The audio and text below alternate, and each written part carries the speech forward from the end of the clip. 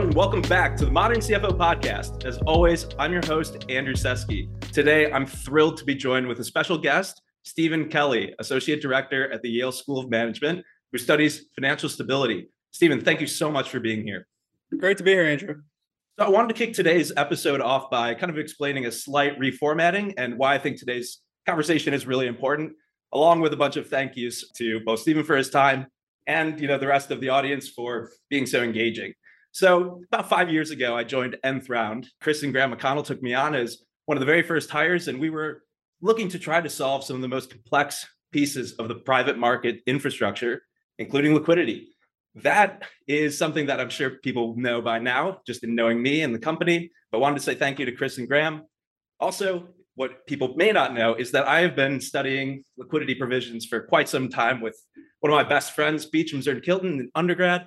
And this is kind of where this conversation all started. I reached out to the Yale School for the first time, maybe close to 8 years ago. So I just wanted to say thank you to all of those involved. And thank you for Stephen for what I'm sure is going to be an incredible conversation relevant to CFOs who are trying to better understand risk and how to mitigate it, and maybe some kind of aspects of how to manage risk in a more international environment in today's kind of unprecedented times. So, Stephen, I want to kick it off to you and would love for you to introduce yourself and explain kind of how you got situated at Yale and some of your focuses.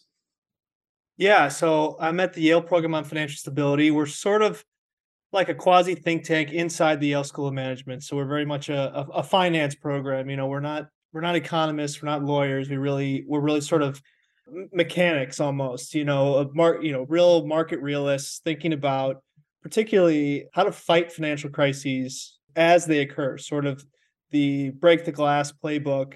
So our chair is Tim Geithner. He's a former Treasury Secretary. He was at the New York Fed, when the 2008 crisis really started, and then became Treasury Secretary. And so he kind of saw really, firsthand the costs of even a day, an hour of not knowing what to do as a crisis fighter.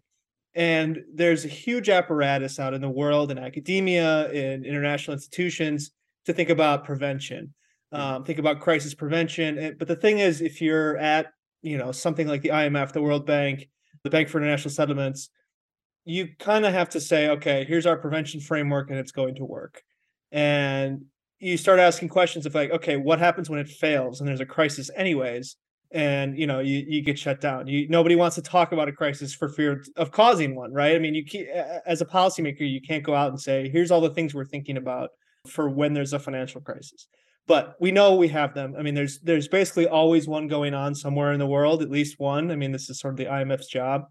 So anyways, we're really focused. We sort of pick up the baton there. We have a lot of political insulation here, and because the things that are done in a crisis are really unpopular. I mean, the things that work, again, it goes back to this sort of market mechanics, the things that make banks function and make the system really get back to standing on its feet are really unpopular. It's things like rescuing banks and, keeping executives who made mistakes in their jobs because they know where the bodies are buried and they know how to get us out of this. And, spending money at the government level, like bigger deficits, things like that. It's just a lot of policies that are really unpopular.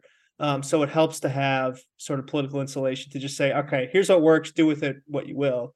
Yeah, so really, I mean, I came into this space to work on 2008, and that quickly got sidetracked by 2020. COVID was not a financial crisis in sort of the classic sense, but, we used a lot of the same tools. Obviously, it was sort of an all-of-government approach. So you had the financial crisis tools being pulled off the shelf, but you also had, the Department of Education doing stuff, and the FDA and whoever, everybody was working on that. And so that was sort of a crisis avoided. And then now COVID is like my historical example, and I'm teaching 2023 and talking about 2023 as really a more traditional banking crisis. And so, we're obviously working on 2023 and sort of improving the crisis fighting apparatus, which really got sort of hamstrung post 2008 because, like I said, this stuff is really unpopular. Can you break down some of the tools and levers that are actually being pulled during crises, what those conversations actually entail? I think it might be relevant and maybe timely as CFOs think about communicating risk to investors, to the board, and maybe they can learn something about how you communicate internally. Yeah. So I mean, the biggest thing, and it's almost a meme at this point, is the Fed and the money printer as being sort of the first crisis response. So obviously, you can talk about cutting interest rates. It's not always fit for purpose. I mean, this sort of goes back to the difference between a recession and sort of a garden variety recession and a financial crisis. I mean, if you take like the standard recession response and you superimpose it over March 2023 or 2008, for sure 2008 you repeat the Great Depression. I mean, it just wouldn't have worked. So, the Fed's got all these other tools they can use to sort of provide liquidity to the financial system more broadly. Talking about being hamstrung, they can't really do the rescues that they used to. So there's sort of it's sort of we talk about the Fed put, like the Fed is always going to be there to rescue the market. And that's sort of a misconception. It's sort of a misread of the Fed's job to be a put on the economy, basically. They don't really care about the market except for the extent to which it represents something going on in the economy. And we've sort of seen that borne out in the last couple of years, like serious bear events, and the Fed has said, we're going to keep hiking. So the Fed can do stuff on the margin. Its job gets complicated, one, by being hamstrung by post-crisis regulation, which says you can't rescue one firm at a time anymore. Illegal. So what you did for Bear Stearns, what you did for AIG, yes, you saved the world, but we're Congress and we don't like it. There's sort of a famous instance where the Fed dispensed $85 billion to AIG overnight. And that was a whole story in itself. AIG had like shopping carts of literal collateral. They were like running down the street, like to the Fed. I mean, it's a crazy situation. And Ben Bernanke, who was chair of the Fed, is talking to some leaders of Congress at the time. And Barney Frank goes, where did you get $85 billion? And Ben Bernanke goes, I have $800 billion, because the money printer really is powerful. So you can see how Congress wouldn't like something like that. Right. And they said, all right, you can do market stuff, but you can't rescue a firm anymore. Okay, so that makes life harder. What we saw in 2023 was the FDIC guaranteeing deposits, Right. Uninsured deposits. And the difference there between that and the past, again, this is post GFC stuff, post global financial crisis stuff, is the FDIC can't help an open bank anymore. So the Congress said, hey, if you're a bank, you have to fail before the FDIC is going to help you. So again, it's just making life harder. It's making things more stressful. And the Treasury, again, is pretty limited. They have some discretionary funds, but not many. And so these are kind of the tools at our disposal, but they're weaker than they used to be when we really get into crisis trouble. And the other thing is, I mean, ideal world, banks play, a sort of insular role to the economy. Like when you're in trouble, you should be able to go to your banker. And when the economy's in trouble, it should be able to go to its banks, and the banks sort of underwrite the economy. And even that is a little squishier than it used to be because banks have to hold so much more capital now, and their risk taking is so much more controlled. And that's why you see these sort of like weird market blowups that CFOs have had to deal with. Where you're like, what's going on in the treasury market all of a sudden? Or like, what's going on with commodities all of a sudden? Like, why are these weird things breaking? And it's because we used to just let banks like underwrite that, and banks could just blow up their bit, like just increase their balance sheets, and we trusted them, and that's good. I mean, the flip side is like the short version of 2007, 2008 is like, okay, 2007 housing gets soft, and all these like little things start breaking that banks are sort of supporting, and they say, all right, put it on our balance sheet, we'll take it, it's fine, like we'll buy the dip basically. But it wasn't the dip. Like the real dip was coming, and then the banks blow up because they had taken all this risk. So you can see like that was sort of the trade-off that policymakers made. But where we're at and where that leaves us is banks themselves are much less willing to intervene. So that's why we're in we're in a strong economy. We have high interest rates, and central banks it's still every day you see a headline like, is the Fed going to rescue this market? Is the ECB going to rescue that market? It's like, how can we do why is this happening when the economy is so strong? And that's why, because balance sheets in the private sector are just stickier. Right. I'm curious if you think that there's going to be interesting intersection of new technologies playing a role in maybe some of the more predictive elements of making these decisions. I'm also curious as to if you think that there's a chance for technology to better predict and suggest what should be generally accepted collateral. Because we're going to talk about the health of a bank balance sheet or even a company balance sheet. Yeah. It's what's considered actually generally accepted collateral. I think student loans are considered generally accepted collateral. So then the bigger question is, how often is that being rehypothecated? Where is it being stored in banks around the world? And I mean, are there things that aren't even being tracked that are incredibly toxic? There have been suggestions. I was researching. It's interesting to see some blockchain applications coming to light about tracking debt in a more transparent way. That's somewhat interesting, but likely pretty inefficient and difficult to do as well. But I'm curious as to where you view that intersection of all of these new AI tools, and maybe some CFOs can glean some insights from how you're observing it from the academic level. Yeah, it's sort of a double-edged sword. I mean, because I guess it's my natural inclination to say, okay, what's going to happen in peacetime and what's going to happen in crisis time. Right. And in peacetime, this seems great. Like you get huge efficiencies from staffing perspective, to the extent that AI and blockchain and these things can make payments faster. You catch more float. You lose less float to stuff like that. But when it comes to crisis, it's sort of a double-edged sword, because one thing that's nice is sort of in a crisis, people get nervous and people look where they can for cash. So one thing they do is they just go to their counterparties and they go, I think you owe us a little more collateral. All of a sudden, I don't like this mark. Right. And so to the extent you can have AI or smart contract that's, sort of, blockchain based smart contract that's governing the valuations. If you're that counterparty, you can say, no.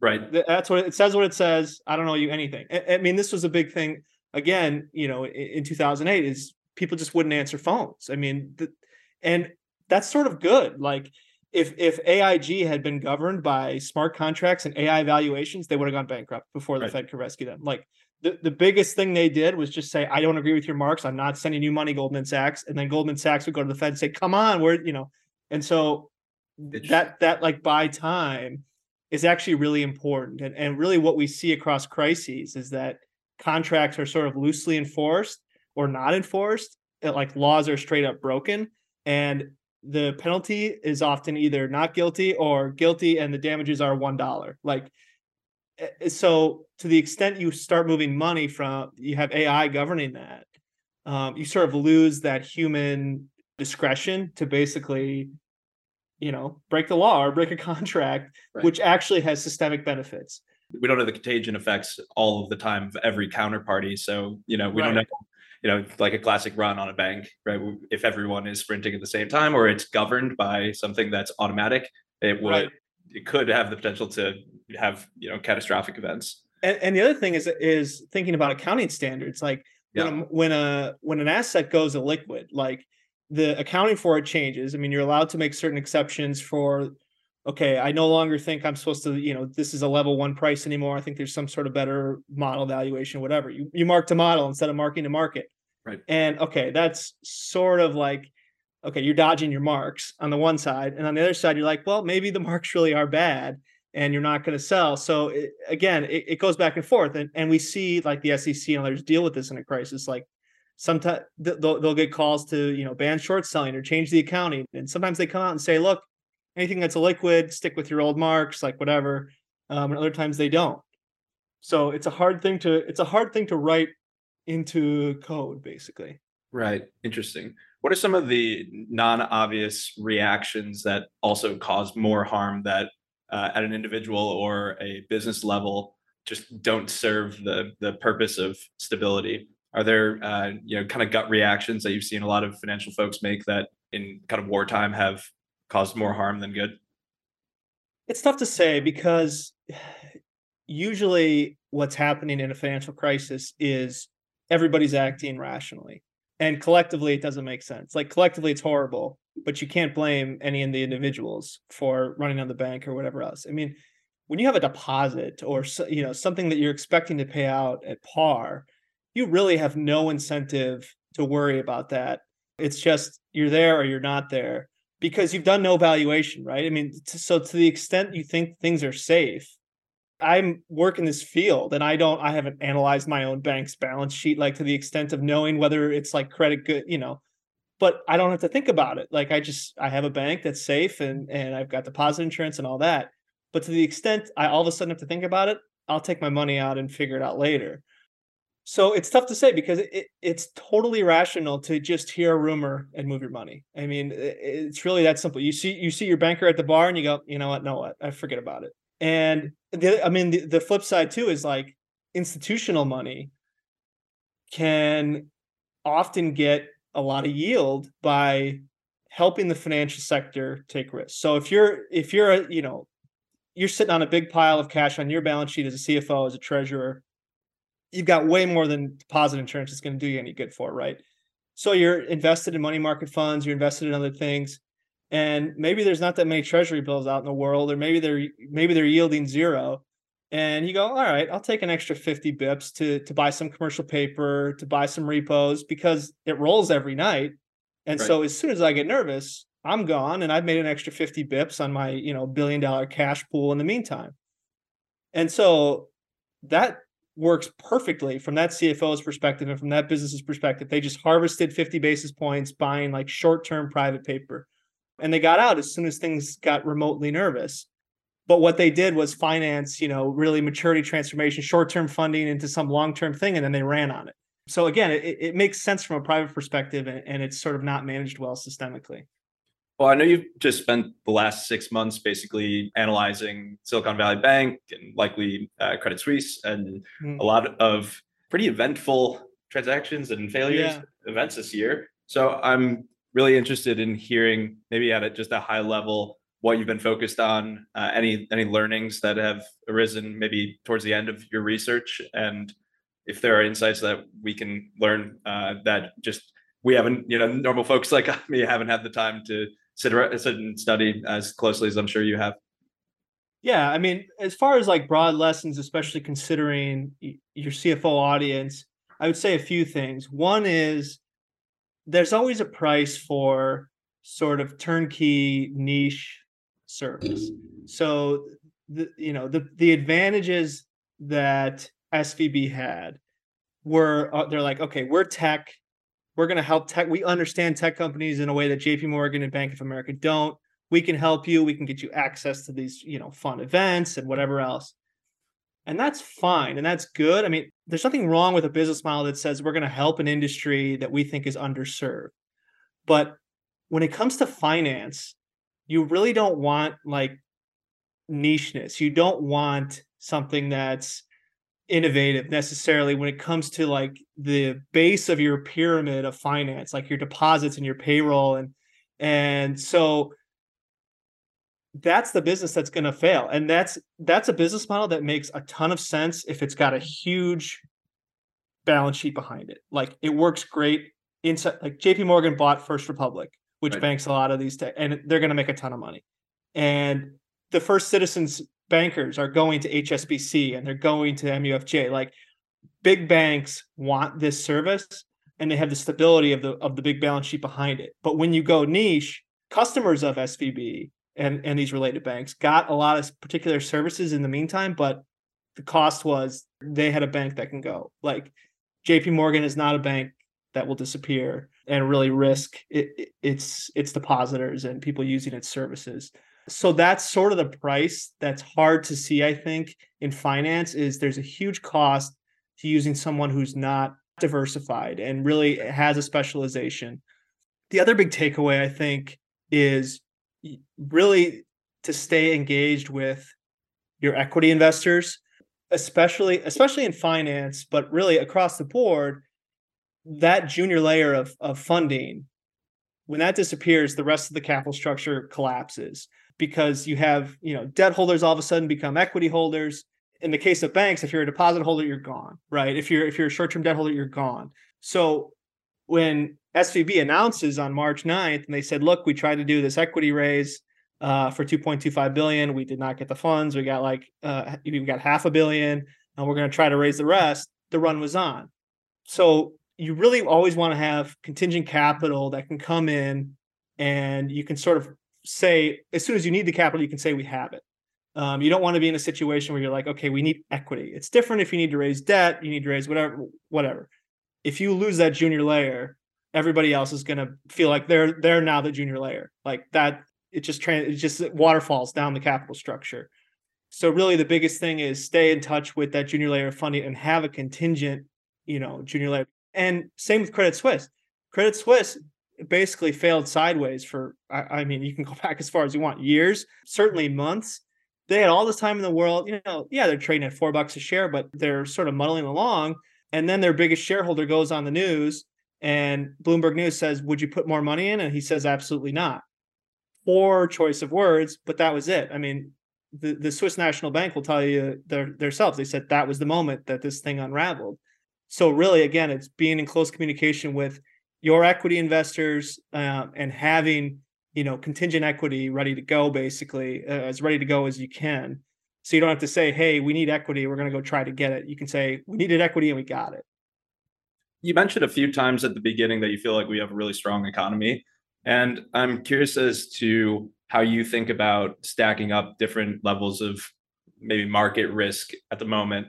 And then I'm very curious as to the ongoing debate. I'm not sure if you listen to the All In podcast. Everyone on that show constantly debates whether or not it's even important as the US, as we're kind of a global reserve currency still. And is there a country that's better off than us? And does that even matter? So curious as to how you're thinking about consumer debt being at an all-time high, 13-year low of home purchases in the US. So I think a lot of the institutional dollars are buying now even single-family homes. And did the collapse of SVB collapse other regional banks? And do those regional banks actually add a layer of diversification, or are they too small of a pool to really matter? So I know that's a lot of different pieces kind of stacked together, but it's just how I'm thinking about some of the kind of post-recession realities that we're living in right now, and how you measure that. Because again, you mentioned that you feel we have still a very strong economy. Yeah, so I guess I could say a few things, trying to go in reverse order. The regional bank question is very much an open one as far as, do we need these banks? What role do they play in the economy? Does it make sense for them to, merge and get bigger? Does it make sense for them to downsize and specialize more? I mean, certainly what we saw from 2023 is the barbell of the financial system has held up okay. So the big banks did fine. Community banks, they're like so niche. I mean, obviously they're dependent on a local economy then, which is risky, and they fail, more frequently than big banks, but they weren't necessarily vulnerable to the kind of runs that took down, 3 regional banks. So that's very much an open question, and policymakers are sort of wrestling with that of, do we want this sort of barbell financial system? Generally, they say no, but it's hard to be a regional bank that's not quite at scale and be stable in all environments, especially if you want to be niche. Like if you want to be niche, you really want to be small. And if you want to be stable, you want to be big. So there's kind of natural gravitational pulls each way. As far as like the economic effect that we've seen, there's been some ongoing tightening in lending. We obviously didn't have a financial crisis. Part of that was the nature of the run. Like I said, it was on these more specialized banks. There was never really that feeling of like, oh my God, this is going to go to Goldman Sachs and this is going to take down Morgan Stanley. Like we just never had that, which is good. If you can keep the core of the system intact, you're in a good spot. But certainly at the margin, it contributes to a tightening of credit, but that's also kind of what the Fed wants. So, they don't like when banks fail, but at the same time, it did some of their rate tightening for them. The question of reserve currency, yeah, this is sort of an evergreen debate, and it sort of changes its form. I mean, sort of the most recent iteration is like, okay, well, I guess it's 2 things. The most recent iteration is the Fed or the U.S. government like is going to shut down, or it's going to hit the debt ceiling and default, and that's bad for treasuries. And the other thing is like, okay, the U.S. has started using sanctions more as a weapon. So do other countries really want to still hold dollars and really stash their money in a way that can be sanctioned so easily? And, I would say we're a long way from this. This sounds almost, scary to say, but the U.S. best exporter, one of its best exports is its financial system, is debt. We have the legal structure, we have the right institutions in place to basically produce a ton of treasury debt that the world needs. We have it. We have a strong economy. We have an advanced economy where we have liquid capital markets. We have a strong legal structure, and those things really drive invoicing in dollars globally and holding reserve assets in dollars globally. And that's a hard thing to replicate and replace. It wasn't too long ago we were talking about breaking up the Eurozone. China obviously doesn't have free movement of capital and is a highly political.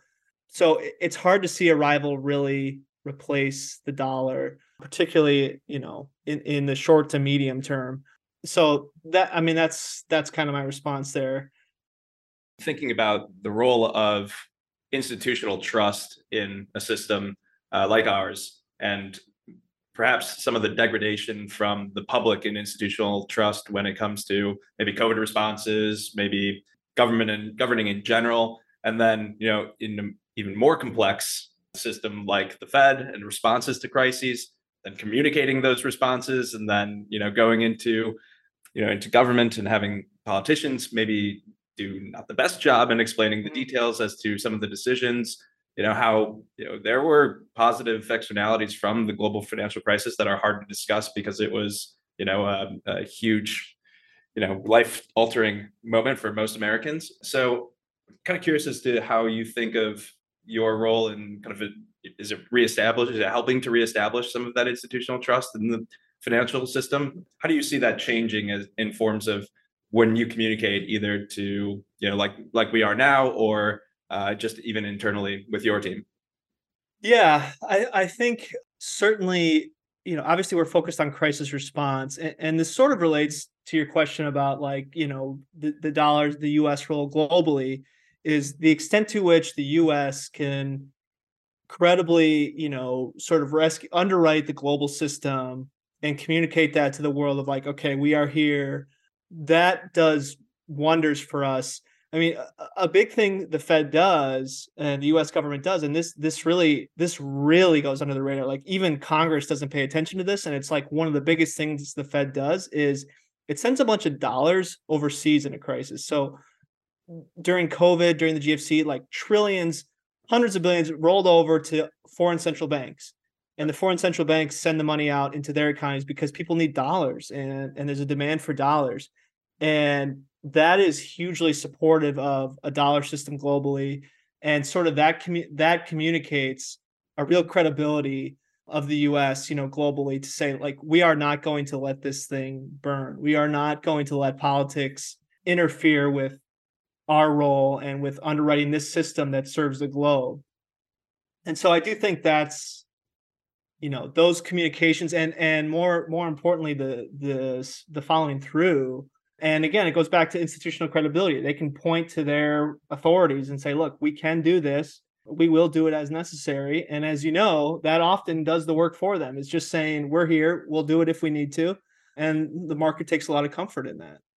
Yeah, it's really, really great point. I'm glad you brought that up. I do think there are a lot of aspects of the work that goes, into these crisis response that are not well discussed or publicized. So I'm glad we have an opportunity to do that. Yeah.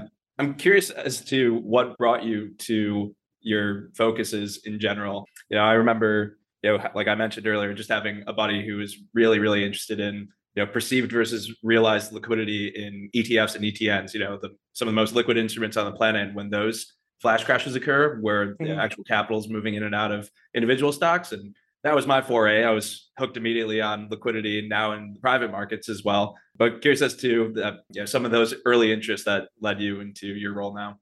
Yeah, like I kind of alluded to, it was really the global financial crisis and sort of exactly that phenomenon I explained earlier with Ben Bernanke and Barney Frank of like, oh, I have $800 billion. Like that dynamic of, there's all these authorities and all this crazy firefighting that can be done or should be done, or we don't know what should be done. That really is the difference between a recession and a depression.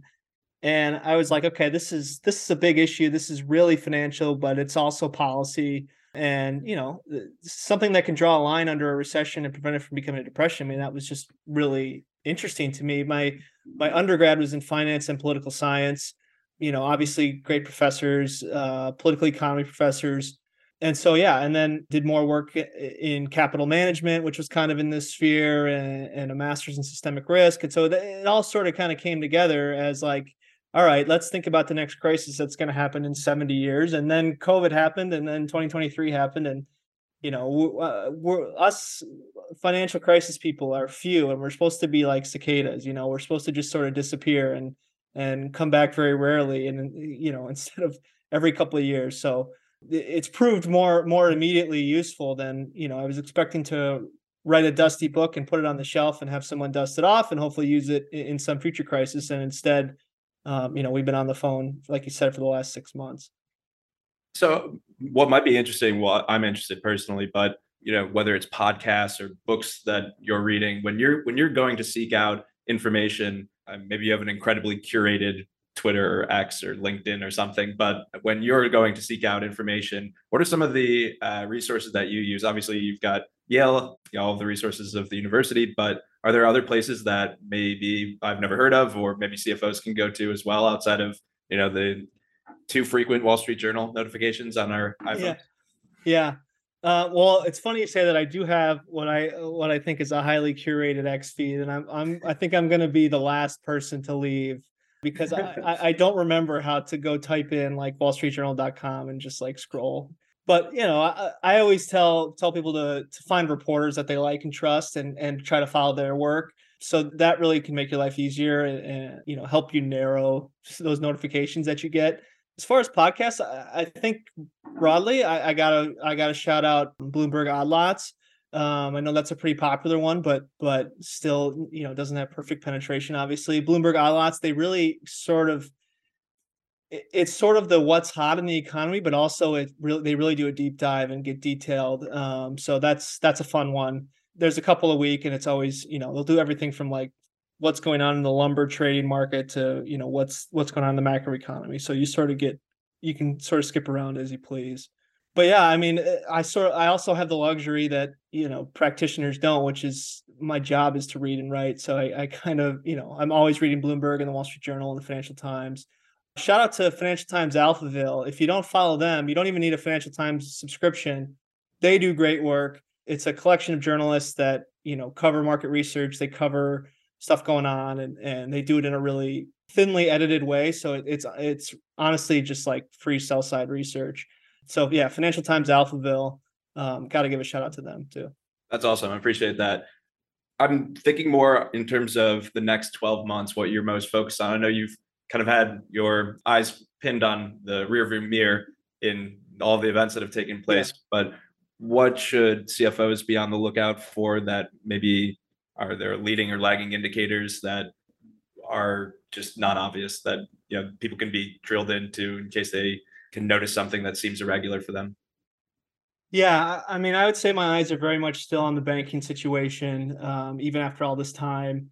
I was very much pushing the narrative in May-ish, that in April, May, that what we saw in March was confined to those banks. And it really wasn't, like I said before, we never had that feeling of like, this is going to go viral. This is going to go to Morgan Stanley. This is going to go to JP Morgan. And that's because it was sort of misdiagnosed at the time as like, oh, this is a run on the banking system. And it really wasn't. It was a run on, tech, crypto-y banks, which tech and crypto themselves were kind of in recession. So that it makes sense that their banks, when the economy goes into recession, banks go into recession. So when the tech economy goes into recession, the tech banks are going to go into recession.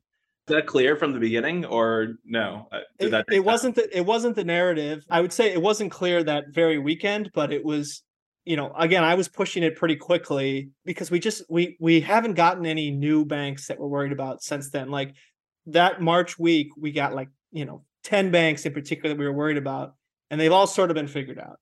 Like, 3 of them failed and 2 of them raised capital and the other one merged, and the rest, did fine or whatever. Like we sort of figured that situation out.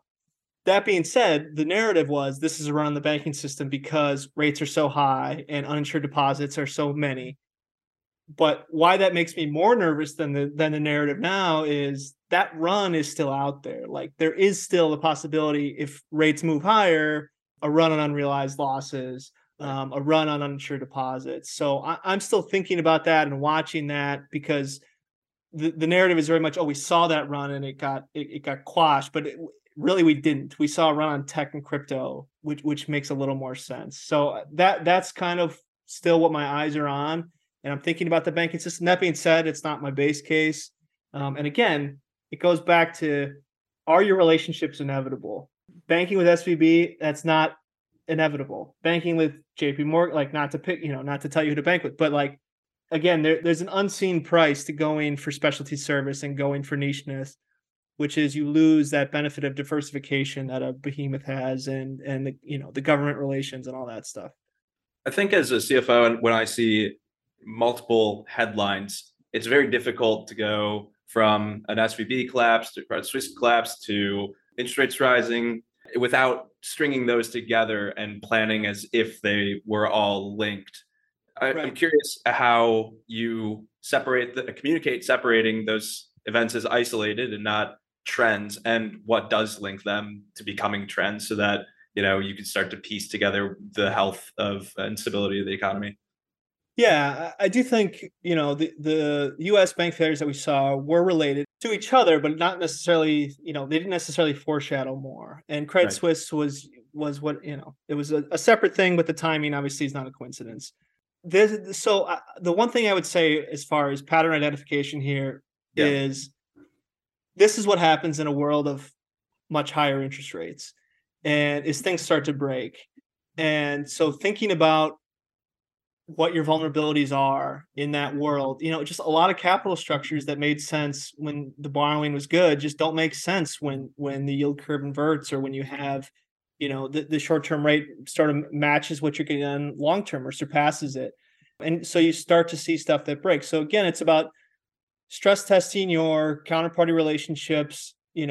Imagine you're going to lose a significant counterparty, whether it's your bank in the case of SVB, or it's some other financial supplier in particular.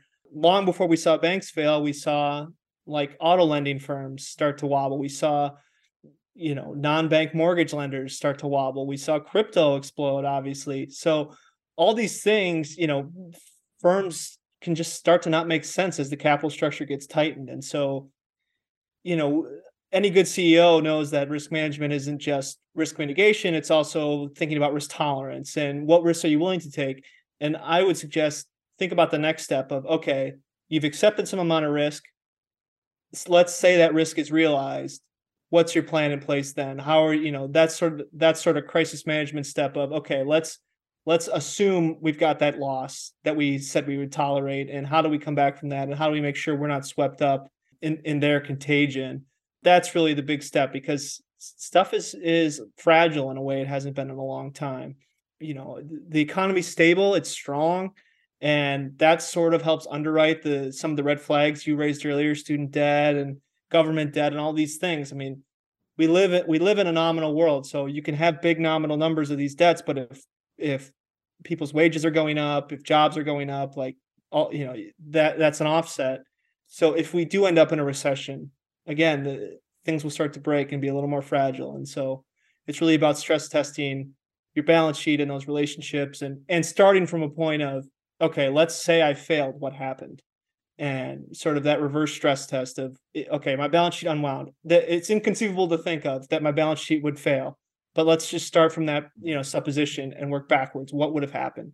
I mean, I think that's a great piece for all CFOs to start thinking about more thoroughly, especially in today's M&A market, which is becoming more ripe. I think you made a great point. I mean, the banks are an interesting example where JP Morgan has the stability to be able to acquire other types of assets like that. I think that's a great I say microcosm, but an interesting example more so for CFOs to think through, not just mitigation, but planning for future acquisitions. One thing I really want to talk about, I really love the history of exchanges. We're in Philadelphia, not far from the first Philadelphia Stock Exchange, preceded by something about a buttonwood tree in New York, and all the way back to Amsterdam.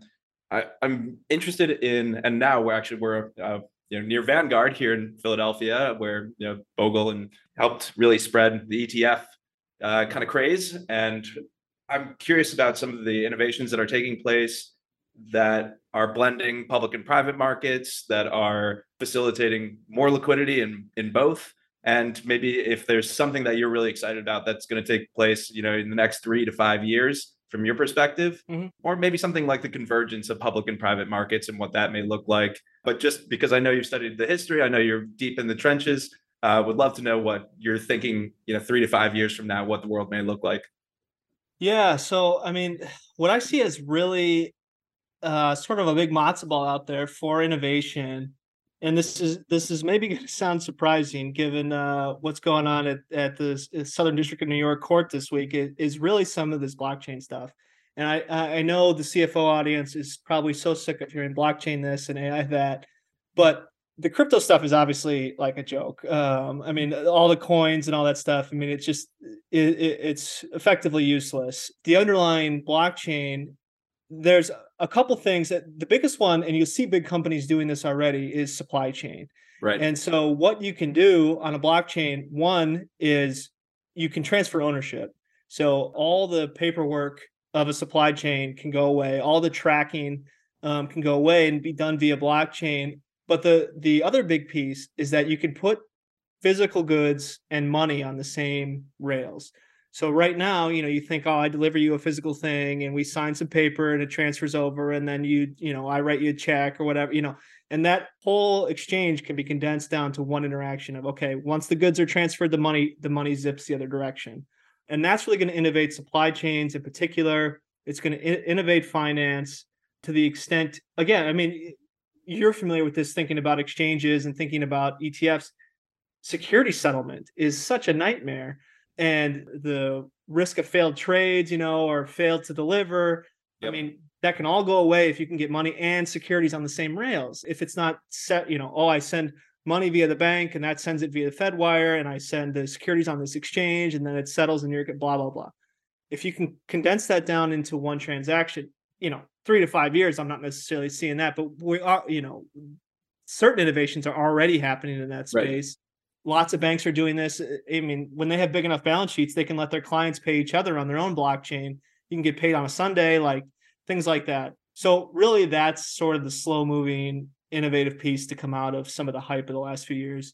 Obviously AI, but I don't need to talk about that. Everyone's sort of, that's a big question mark for everybody. Yeah, one of the things that was upsetting for me to realize in the deep dive of blockchain and different rails, aligning, is it doesn't change the counterparty risk. To disintermediate collateral chains is one thing, but the strength of the counterparty is still the strength of the counterparty. So, the efficiency is great. Nobody wants T+14 or something. So if we can get closer to instantaneous settlement, I think that is strong. But one thing I was excited about initially when I was first learning about all of this was, could you disintermediate all of these collateral chains? And again, it just doesn't impact the quality of, the counterparty risk if at the end of the day, if the, other end of the, chain isn't holding up, then you're really not adding a layer of stability. Right. And if the money moves faster, you may risk a blow up. If everything's moving instantaneously, little less fun part of immutability. Yeah, exactly. So, yeah. All right, cool. Well, one of my favorite questions on the podcast doesn't have to be related to finance or to technology or even stability. One thing that you think is just genuinely underestimated in the world today, what would that be? Well, I guess I would keep it kind of related. I'm going to say the general desire to get things right among federal public servants, I think, is high. I'm not talking about Congress necessarily, but there is just so much conspiracy out there with the Federal Reserve and with the Treasury, Treasury Department and all these departments. And I can say, at least in the case of, the financial departments, it's really unwarranted. And I say that as someone who criticizes the Fed, criticizes policy, says, hey, you got this wrong, or you didn't disclose this, you should be doing this better. But there's really, really a lack of that sort of, we are the puppet masters and we're just going to tell people what we tell people and do the real thing behind the curtain. There's just a lot of cynicism, particularly on Wall Street and finance, about the Fed. And if you're thinking that the Fed is playing 4D chess, you're thinking 2 degrees too much. And a lot of financial analysts do this. And it's often a more straightforward story of, public servants trying to get it right.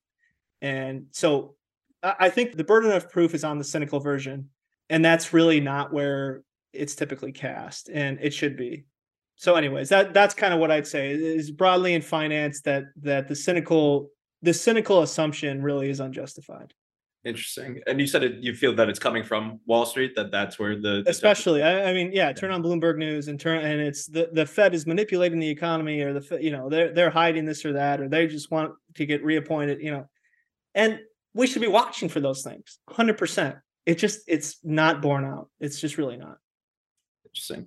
Well, I mean, I think being public and having more conversations like this should help that. And it's interesting. I think sometimes when you need somebody else to blame, the Fed is right there to be that for some folks. Yeah. And it's complicated, as you mentioned. There are some of our tools are less effective than they have been. It's going to be interesting to see how some of our responses are modernized, how we think about the tech stack of the Fed and some of the tools that we're going to be able to use in the future. Yeah, I would love to. First, we should know absolutely where we can find your writings. Do you have a popular platform that you use to just share your thoughts, or are you just publish it?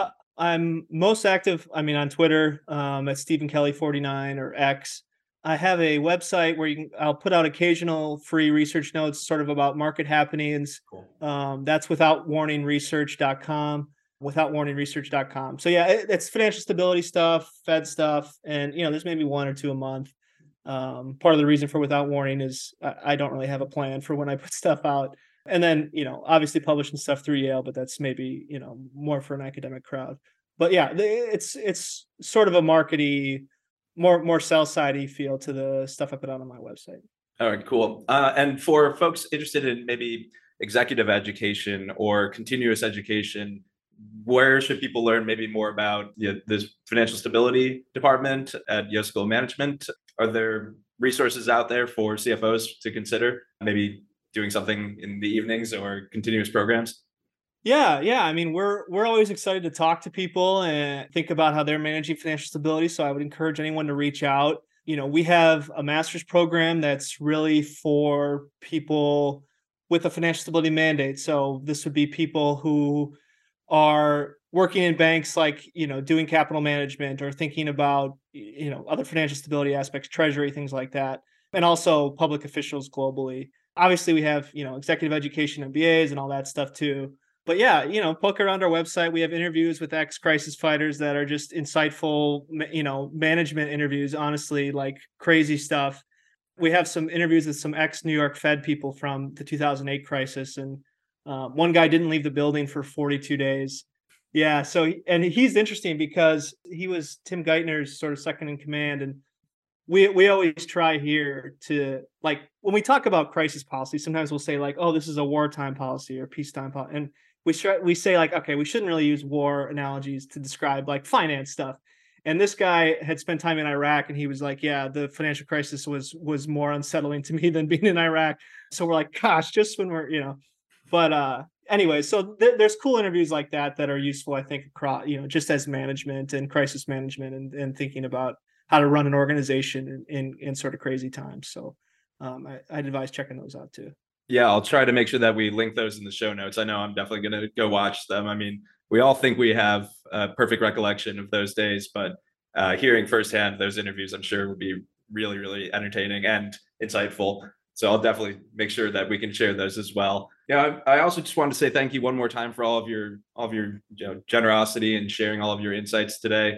I know this is a slight departure from interviewing CFOs, and I'm just happy that we have the opportunity still to have the flexibility to have these kind of conversations that I hope have evergreen value for folks. So just want to say thanks again for joining the show. Yeah, it's great to be here, Andrew. Thanks. It's been another episode of the Modern CFO Podcast. As always, please take a moment to like, subscribe, and continue to follow on for more conversations with either great folks like Stephen or for more CFO interviews.